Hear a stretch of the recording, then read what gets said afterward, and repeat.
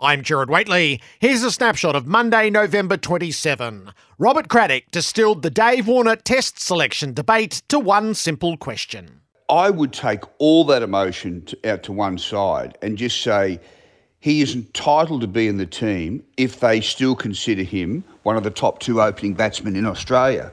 Like, just the fact that he's intimated that that's when he wants to finish shouldn't detract from his right to be selected if he is one of the best two.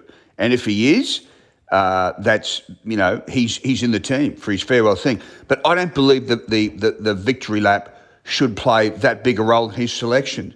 They've seen him in India, they've seen him in England. Do you still rate him highly or don't you? Bang, he's in or he's out. And that's basically it. Victorian coach Chris Rogers assessed the form of Will Pucovski. Probably not where he wants it to be.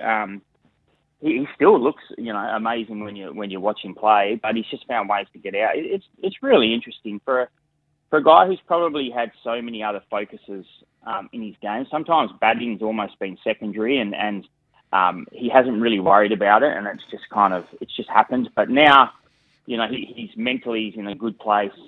He's putting back-to-back games together, and he's probably focusing a lot on his batting, and that's not always helpful in cricket. You can overcook it. So he just needs to find the balance right about that. And the other thing, I think, one score with him, and that'll turn the corner quickly, and he'll go on a run of a few scores. Coach Darren Crocker has the Kangaroos heading to the AFLW Grand Final. This is Brisbane. Oh, look, they're a formidable, outfit to be going into their fifth grand final. Is an amazing achievement by Stars and that club up there. And we're well aware that they're going to bring the heat. They're a really robust, strong, resilient team that loves to put you under pressure. And we know that's going to come, and we've got to make sure that we're ready for that. And but at the same time, we believe we've got some weapons and some things that can cause a few headaches for them up there as well. So, it's going to be a great game, great battle. But I feel we're in really good shape for it. As you alluded to, we had a really tight game against them earlier in the season. After holding a strong lead at half-time, we let that slip. But I think the girls have got great belief out of the last month or so of football that we've played that we're ready for this. Coach Richie Smith joined me after Min Woo Lee won the Australian PGA, highlighted by his chip in at the 9th. Yeah, it's right there. What I think, I thought it was a great bloody shot. Yeah. And I thought it won the tournament for him. And, at least it stopped any momentum that the other guy had.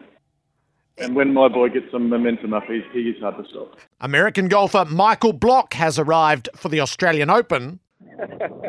I'm such a lover of the game, and for me to have any effect at all in golf, and my whole deal as far as a PGA professional is to just grow the game and get people in it. And a lot of people have started or restarted and gotten more inspired by the fact that a 47-year-old, not in the best shape club pro guy can, go out and do something pretty crazy. And I hope that inspires a lot of people to go out there and do the same.